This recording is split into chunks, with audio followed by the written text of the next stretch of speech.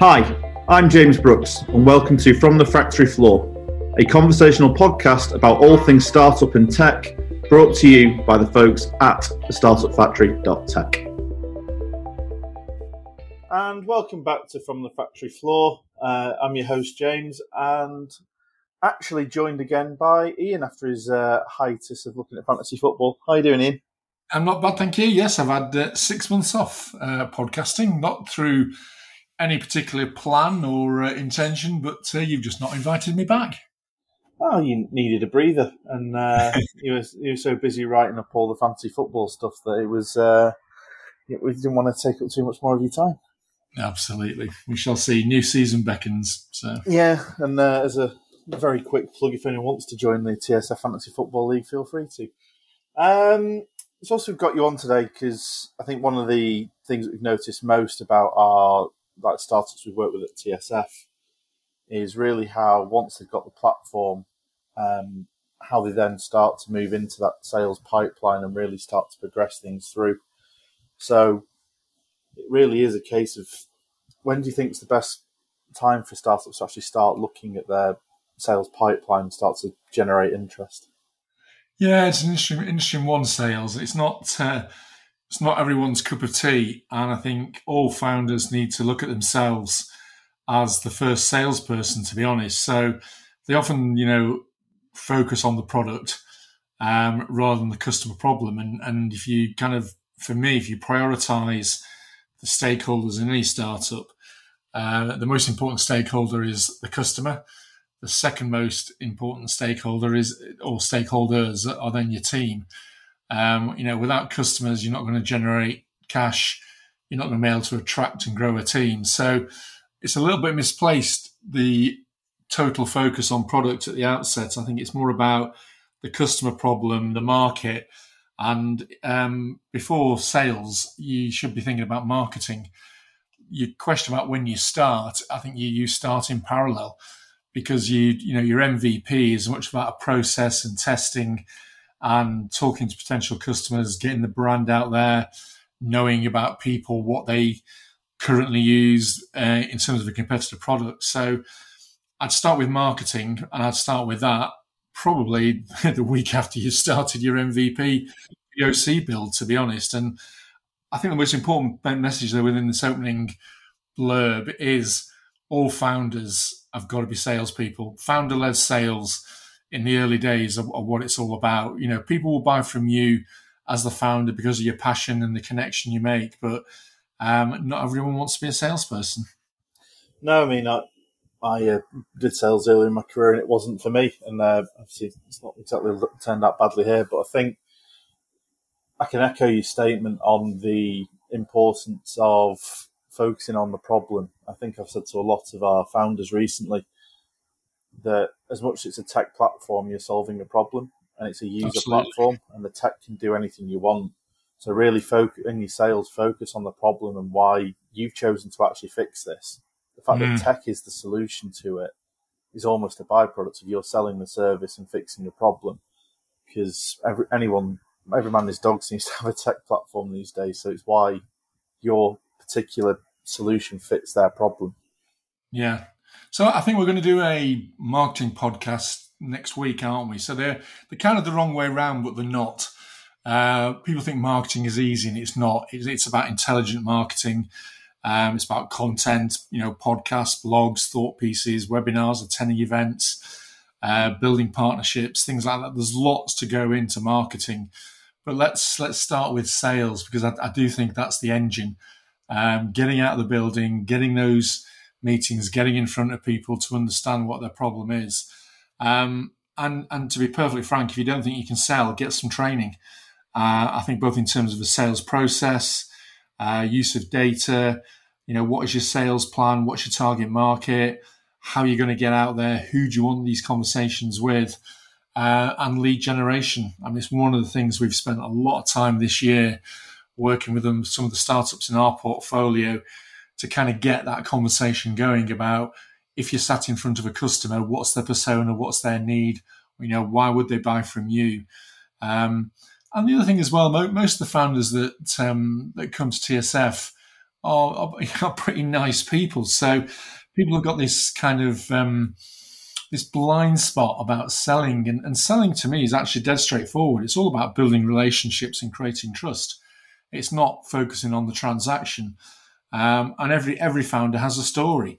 So storytelling and listening are key sales tools. It's not about hammering away and kind of making, fairly aggressive numbers of phone calls and things like that. But if you don't get in front of people who could buy your product once you are ready to go, then you're going to struggle. You are going to struggle. Now, I know when we started to do design sprints, we always looked at 5 people. And I know one of the things that you've always spoken to founders about when they've started to say, what's their Fab 5? Looking at what's the, like you said, it's about the same as the marketing. It's about being intelligent in what you're doing and not just throwing spaghetti at the wall to see what sticks. It's about really, again, going back to the problem, which is always where I've been focusing a lot at the moment, is the problem, who it's for, who's the right person to speak to. Obviously, there's a bit of nuance here between sort of B2B and B2C as well, that I think B2C often you've got a much bigger expectation of marketing, but again, you can be intelligent with how you approach it. So yeah, if you look at FreeUp, which has been a very patient build of the technology, the hardware, the software. They're building a SaaS platform, the data. But what Tom's been really good at is articulating the proposition and doing pilots and tests with different aspects of the market. So, we've gone with regulators in the water sector in terms of how useful would this be for compliance issues. We've gone with the utilities, the distribution network, and we've looked at indoor water and outdoor water as applications of the product, and different problems, different decision makers, different budgets. And then, of course, you've got the tier 1 supply network, who are helping some of the utilities digitize their network, their kind of raft of digital Victorian assets that they now need to make digital. And then there's consultancies. So I think it's about being thoughtful from your sales process at the outset. And I mentioned briefly storytelling, and one of the things we help coach our founders through is that storytelling of their journey, why this is a problem, why they're passionate about it, the experience they've had, the conversations, the kind of the case studies and stuff like that. So people need to let go of selling as not the experience you get when you go into a mobile phone shop and you're hounded to take a high tariff and this is the best device for you. B2B sales is very different to B2C, as you mentioned. And I think you need to kind of create yourself a bit of a package. And that's really what I've got to talk about a little bit more, really, kind of 5 key takeaways on this podcast to give founders the foundation. And this is something we work really hard because, understandably, and in fact we do, you fall in love with the idea, you fall in love with the tech, you go, wow, this is great, but who's going to pay for it? So you do need to be quite thoughtful about your sales. And like I said, I've got 5 takeaways really just to unpack on this podcast. Well, I guess it'd be rude for me to not say what are those 5, and then we can dig into each one of those a little bit. Okay, well, I'll carry on doing all the work. Well, that's fair. Fair comment. So, the first thing I'd say is think about sales as a process. Like I say, the old selling was all about getting the order, filling the opportunity, try to convince why you should buy from me, and then a very kind of direct approach. Whereas I think for a tech product or indeed a tech service startup, it's all about how we're going to make a difference. What's the challenges, the problems that you've not been able to overcome that we may be able to help you. So there's a combination here of kind of 2 approaches, value-led selling and solution selling, both established processes about the value of what you're offering, why you add more value, why you're different, and solution selling, well, the keys in the title there. One of the things which, again, founders need to think through more for me is that in your first 6 to 12 months, it's more about demand generation and lead generation and kind of creating awareness. And we'll pick up on some of that in the marketing piece. So, showing you're making a difference, showing you're creating value, and showing your personal business values and your knowledge. It's one thing that Tom at FreeUp has been exceptional about in terms of his knowledge and almost kind of making people say, look, I need to work with you. You can add to my thinking. So that building that relationship and rapport, but there is a sales process around making the difference, creating the demand, demonstrating value, and you can do that through pilots or testing programs, but then really kind of making your presence felt in terms of, you're someone I need to work with. I think it comes down to people's authenticity at times. I know that's something we always look for, and you keep going back to Tom. I think it's a great example. Is someone who has experienced that problem with his background, his scientific, going through his PhDs to actually then create the device means that he does know what he's talking about and he's experienced the problem. I think Reese at Social Plug as well has got a very clear story going back to what he said before in terms of his experience as an actor, how he took that through to what he does now with Social Plug. And that kind of really creates the value of, I know what the problem is, here's the solution and why it's valuable to you. And I think two of the really good stories that we've seen, especially recently at TSF. Reese's Social Plug is a good one, because if I think about Reese, what he's good at as the founder is about building rapport and trust. I've kind of just thought about what does this process look like? So building rapport and trust, which I think Reese is exceptional at. I think that's really, you probably need to spend about 40% of your time on doing that. Trusting you, because as a startup, you're new kids on the block. I may be your first paying customer. So, that phrase, why should I buy from you, is a bit of a killer question that people need to look at. I think the other thing which Reese does very well is identifying requirements. And I reckon that's about another, say, 30% of the sales process. So you're not even talking about pricing. You're not even talking about the features, the benefits of what you're doing. 70% of that time so far is all about building rapport and trust and speaking to the customer, sitting the customer side of the table, understanding their challenges. I think then you can then launch into, right, I've got something here of interest and of value to you. And again, you need to make sure from a startup perspective that every customer opportunity isn't bespoke. And equally, it's not wash, rinse, repeat, but you do need a repeatable, scalable sales model. So I kind of think that's about 20%.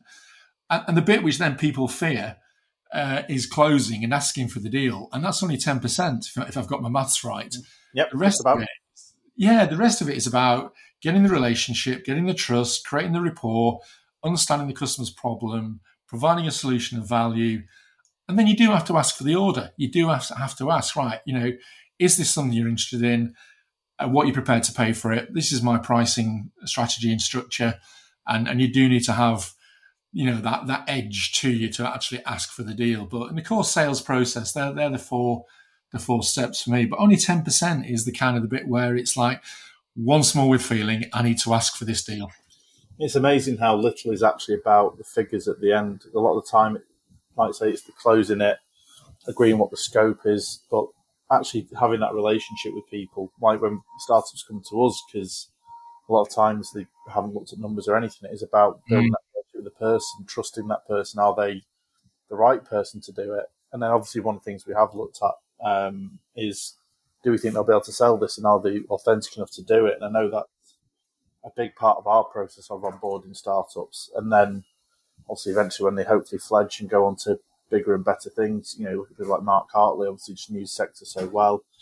Like I say, Reese, Tom, all the founders that you look at, you can really... Mark Hartley is an interesting one because, Bankify is one of the success stories so far from our portfolio. And what I liked about Mark, and this takes me into my second point, which is about building relationships.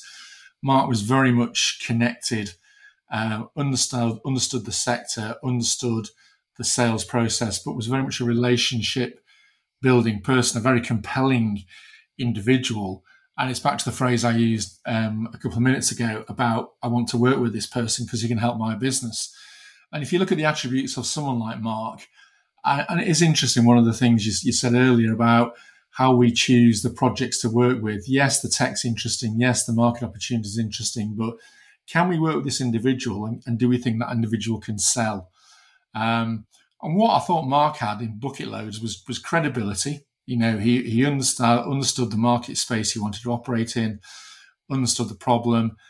He was reliable. He was kind of a very professional, focused, had real clarity of thought. He wasn't going to change his mind 6 months into the build. And I think that reliability translates itself into building, developing, and sustaining customer relationships. And then intimacy, which is perhaps a strange word that not many people would use in a sales podcast vocabulary. But by intimacy, I mean a genuine person. With Mark, you could talk about anything. And, personally very engaging. And therefore, that comes back to trust. So credibility, reliability, intimacy, authenticity, humility. For me, the second stage for a founder in the sales strategy is all about building relationships, and people buy from people. It's an old hackneyed, overused phrase, but it's true. If I trust you, if I respect you, you've got some credibility, I think I can rely on you, and you're going to share some interesting stuff with me, then I'll consider buying from you.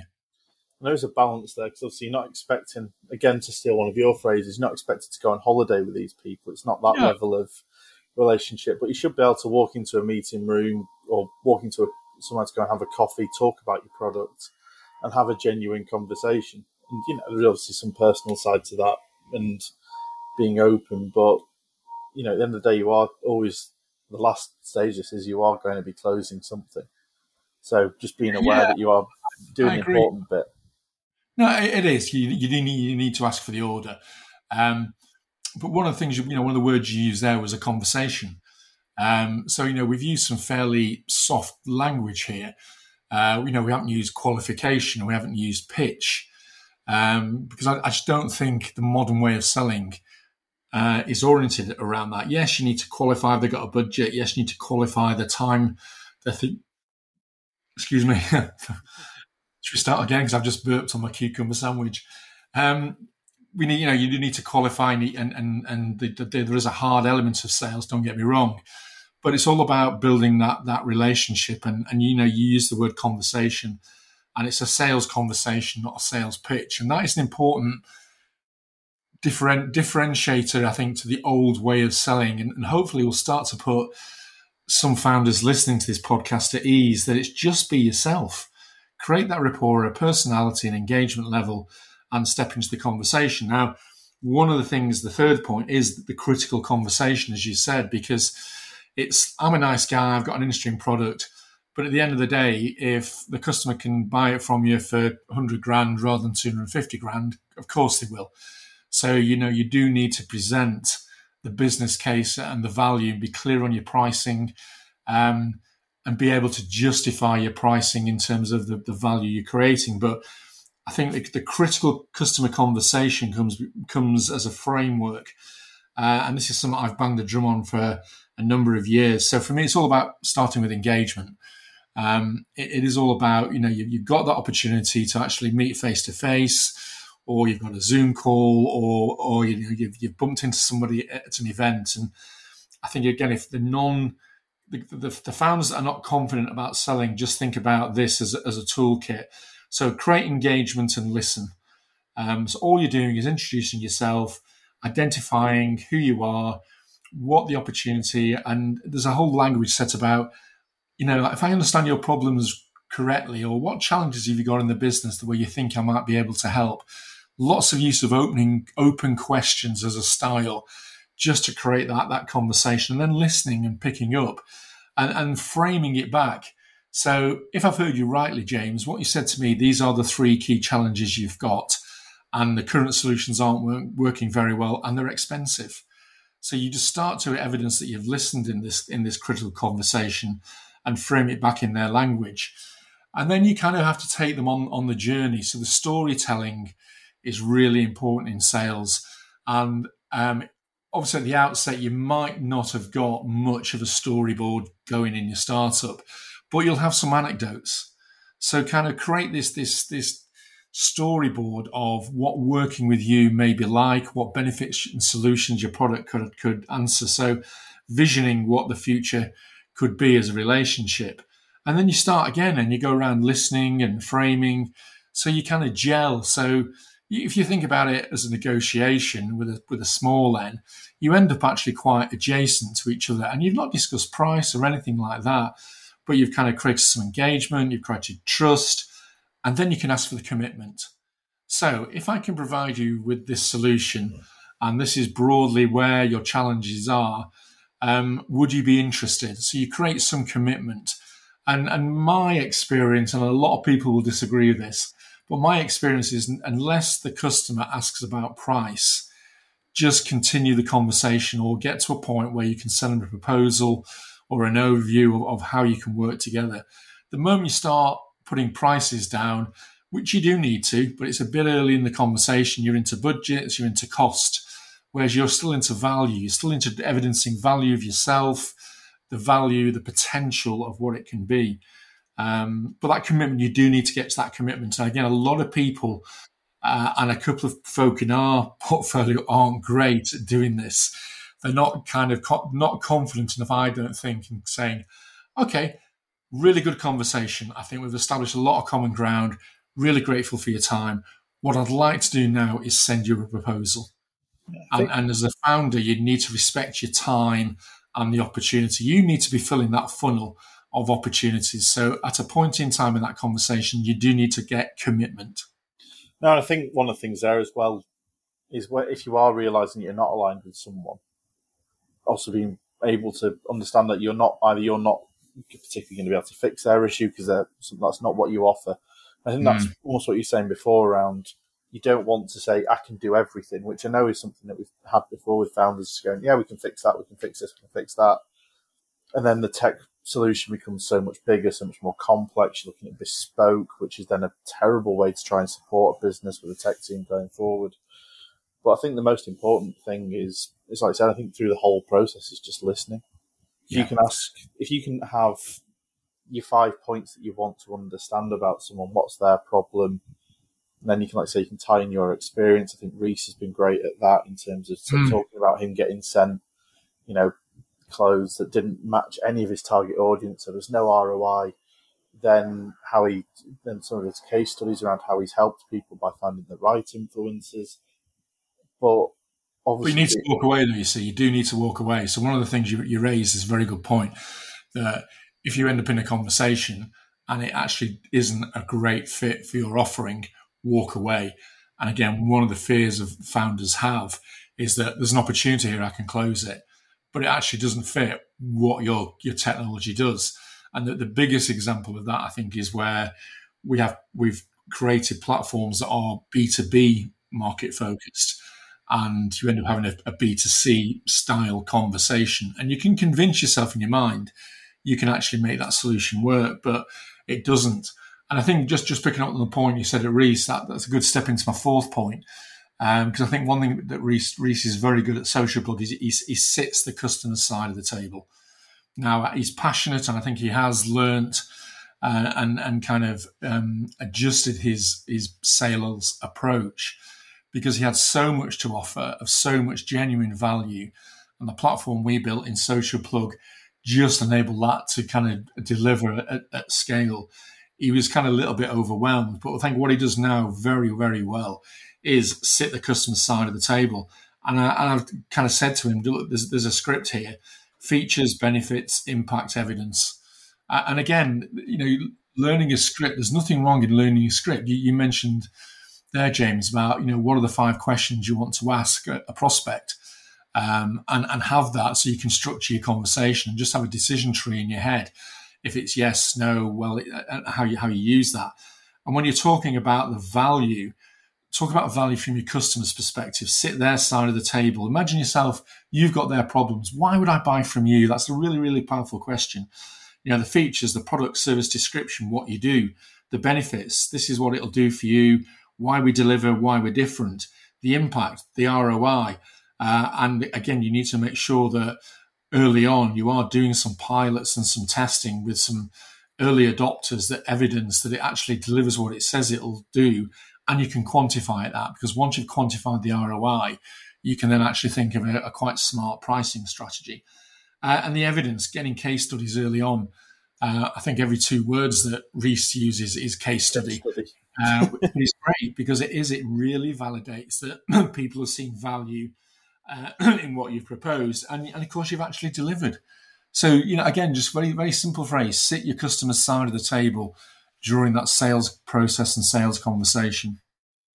It's, like I say, I think it's why I've always enjoyed using Reece these examples. I think he's done that really well in terms of being willing to do some small things, and obviously some of the conversations around the pricing, because they were such early adopters, he was willing to obviously change that. But by being able to prove the ROI and combining that with the story and building that relationship actually means moving into that critical conversation of, well, I've done this for other people. I've shown I understand your problem and I've experienced that problem. Here's what I think we can do for you. It should be a really hard point for the customer to actually just say no, because you've already sold them, because you've been on their side of the table and told them what they want to hear. Yeah, and I think that steps into my final point around storytelling, which could be a podcast on itself. It's one of my favourite pieces of helping our founders craft their sales proposition. We all think we are kind of logical decision-making people, but we're not. We're all emotional decision makers at the end of the day. And as you just said, if you've taken someone through in half an hour, 45 minutes, this structure around engagement, trust, the conversation, the value add, and kind of why I can help you, the storytelling then just becomes quite evocative and is part of this closing piece. So I think it's building and creating a storyboard around your case studies, but then just pulling out 2 or 3 things that you think make you different. And I think innovation is one of those aspects, is one element. Why we're innovative, why we're different, why we can offer you something that other people can't. And that's really our gig. That's what TSF is all about, creating innovation-led technology products and solutions that go, wow, I didn't know you could do that. And it's not necessarily about the deep tech. It's just about thinking about the user interface and the user journey. So I think innovation has to be part of your story. I think your own experience and knowledge. And if you think through every single one of the founders from Plytime, where, Ian and Lisa McCartney of nearly a decade building games, learn educational games. And we've just created a platform that, again, digitizes that, but they know about home tutoring and use of games to help children learn. So your own expertise and your background, I think, is really important. And then actually just, again, kind of opening up a little bit in terms of what your founder journey has been, because people want to hear about success and the challenges you've overcome and how determined you've been. Because, like I say, at this stage, you're asking some very early adopters to get the checkbook out and kind of, give you some money when you haven't really got a track record. So showing some real conviction and passion about what you've built is really important. That's the closing bit. You then I think once you've gone through those 5 stages, you've told the story. If you haven't convinced them at that stage, then you need to think through, right, what are the next steps? And I'm not an advocate of trying to close a sale on the first meeting. I think that's presumptuous and it's pushy. It's just making sure you create a call to action, or there is a follow-up to actually send a document or a note summarising the meeting when we can take our discussions further. So sales isn't about hard-nosed closing. It's about rapport, relationship, trust, credibility, evidencing value, and storytelling is really important and as a tool in your armoury. No, and I think Ian and Lisa's a great example for that as well. I remember when I first spoke to Ian, and I remember from being a child than having one at this stage, but being convinced by a certain other person on the podcast to do my maths homework before I could go to football practice, that sort of thing. And I think the story of how they got their kids to engage with the games, to do their homework and then the education piece, was almost as convincing as what they'd done previously, because it showed they understood it, and the story was quite compelling. I can imagine a lot that people can relate to, whether that's either being convinced through the homework or doing the convincing. And I Yeah. think the other thing you mentioned there as well around sort of, it's always the follow up and what's next, because one of the things we have noticed, especially with some of our startups going to bigger clients, is the person they can initially speak to isn't going to be the decision maker. Mm. So often they've had to have that conversation to then get the call to action to get the meeting with the next person, but putting the effort into that person, even if they're not decision maker, and having that internal champion to really try and help you through the process means that it's not just a case of, oh, you're not a decision maker, who is? Can I have their number? And you ignore them. If you take them on the journey with you, it can really help, especially if you're looking at bigger clients. No, that's really good advice. That I think, if you've opened the door to an opportunity, you've had that initial conversation, this commit and the call to action phrase we've used, you need to work through what they are and be ready to go with that. And if you've got a good rapport at the end of the first or the second meeting, you then need to say, well, look, at the follow-up meeting, if you're not the decision maker, can we actually meet with that person or the budget holder who is the economic buyer? So again, I think it's you've had a nice afternoon, you've had a good chat, you've had a nice cup of coffee. There's got to be a result from that meeting, and it's just your judgment as to how quickly, because you don't want to start pressing people. All of a sudden you don't want to come out of character. You want to just be yourself, and you want to say, right, how do we take this forward? And just have that nice progressive conversation. So basically, if they do it on The Apprentice, don't do it. Yeah, I think that's good advice. Yeah, it's just old-fashioned selling, and it's not for me. So let me just kind of summarize half a dozen points. Really, I think there are those 5 steps. Really, the core sales process, building relationships, the critical conversation structure, sit the customer side of the table, the features, benefits, impact evidence, see stuff from their point of view, and then storytelling. So they're, for me, a good framework for a founder who hasn't had any previous sales experience to give themselves structure. And there's nothing wrong with having a script in your head or even on your notebook as you're going into this meeting as prompts to give you the confidence, because a well-structured sales conversation really should add value to a prospect as well. It's not all about, yes, I'm moving down the sales funnel. They've actually got something from it. I think the thing I'd say to people listening to this is come back next week and we'll do the marketing podcast, because everything starts with marketing around the branding, the positioning, the pricing strategy, the content, all that sort of stuff. And I think we'll do that with Nairi, who's led the charge brilliantly for us and our startups. So it's not fluffy marketing. It's stuff that gets you in the market you want to be in with the right positioning, but it does start with marketing. And then have a customer mindset, not your own product mindset. We all fall in love with the tech we're building, but I think we've learned over the years actually is to think about it from a customer side, a customer perspective and a customer mindset. I'll repeat what I said at the outset. Every founder needs to be able to get their passion, expertise and character into sales mode. You are selling yourself at the end of the day. Why would I buy from you? And I think that's really fundamental. I think you're on about demand generation and lead generation in the early days. Revenue and cash is obviously critical to the survival of a startup. But in the early days, it's actually just making some noise and getting noticed in the market. And lead generation is one of the key things we'll talk about from marketing. Never lead with price. Always lead with value, why you're different, the innovation piece, your expertise, your knowledge.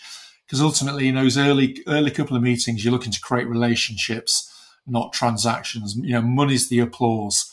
If this is the right offering at the right price, people will buy it. Yes, you need a sales process and you need a sales team to ultimately grow the business, but how you sell is really important about the value set you as a business have.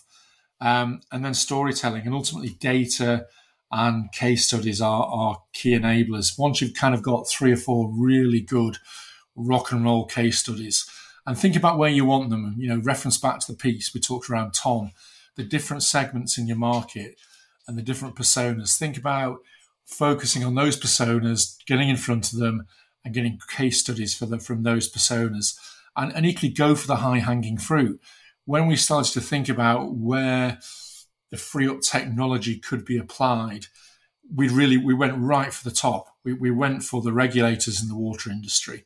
because if we got their badge of credibility, it would be, be a huge statement of the technology works, the product works, it does well. So don't faff around with small friends and family referrals. Really aim for high-hanging fruit and meaningful potential first users and adopters. And then you just got to be consistent. You've got to be rabidly consistent about your sales activity. I think a founder should be thinking about sales and marketing 50% of their time, 50% on the team, 50% on the product. So yeah, there's a lot of work goes in on that. But seriously, 50% of your time on sales and marketing in those early days. Where's my market? Who am I selling to? How do I position it? Do some market research. Think about your pricing. There's lots of stuff there. But at the end of the day, if you don't sell your piece of Wizzo tech, you ain't got a business. No, and I think, as I said, just conscious of the time because we've taken up quite a lot because there's a lot to talk about with sales. Having, make things easy where you can. Use tools like CRMs. We use HubSpot. Other CRMs are available to track your progress, give you those reminders to follow up. It's because, like you say, there's so much going on in a founder's head and in the founder's activity and what they need to do. Do what you can to try and make it as fundamentally easy as possible, so you can focus on what the main thing is. It's like you say, unless you are trying to start a charity, you actually need to start generating revenue.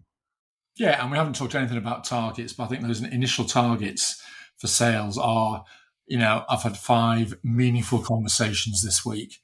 I'm going to have 8 meaningful conversations next week. I'm going to have 12, 15 the following week.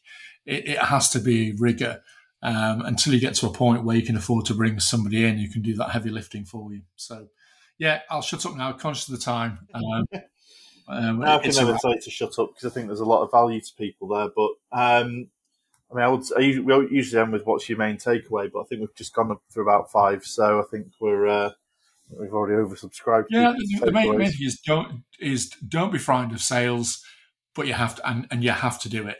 So happy to talk to anyone who wants to ping me or you an email, and we can unpack the 5 stages that we've talked around on this, and I'll perhaps put them in a blog and put them up on the website as well. Yep, and for obviously you've already given the spoilers for next week with the podcast with Nairi on marketing, which really sort of handholds this one. So I think there'll be a lot of value in that, just as much as the next one. So thank you very much for your time, Ian. I enjoyed that. Good to chat. And thank you everyone for listening, and we shall catch you on the next one. Cheers. Ta-ra.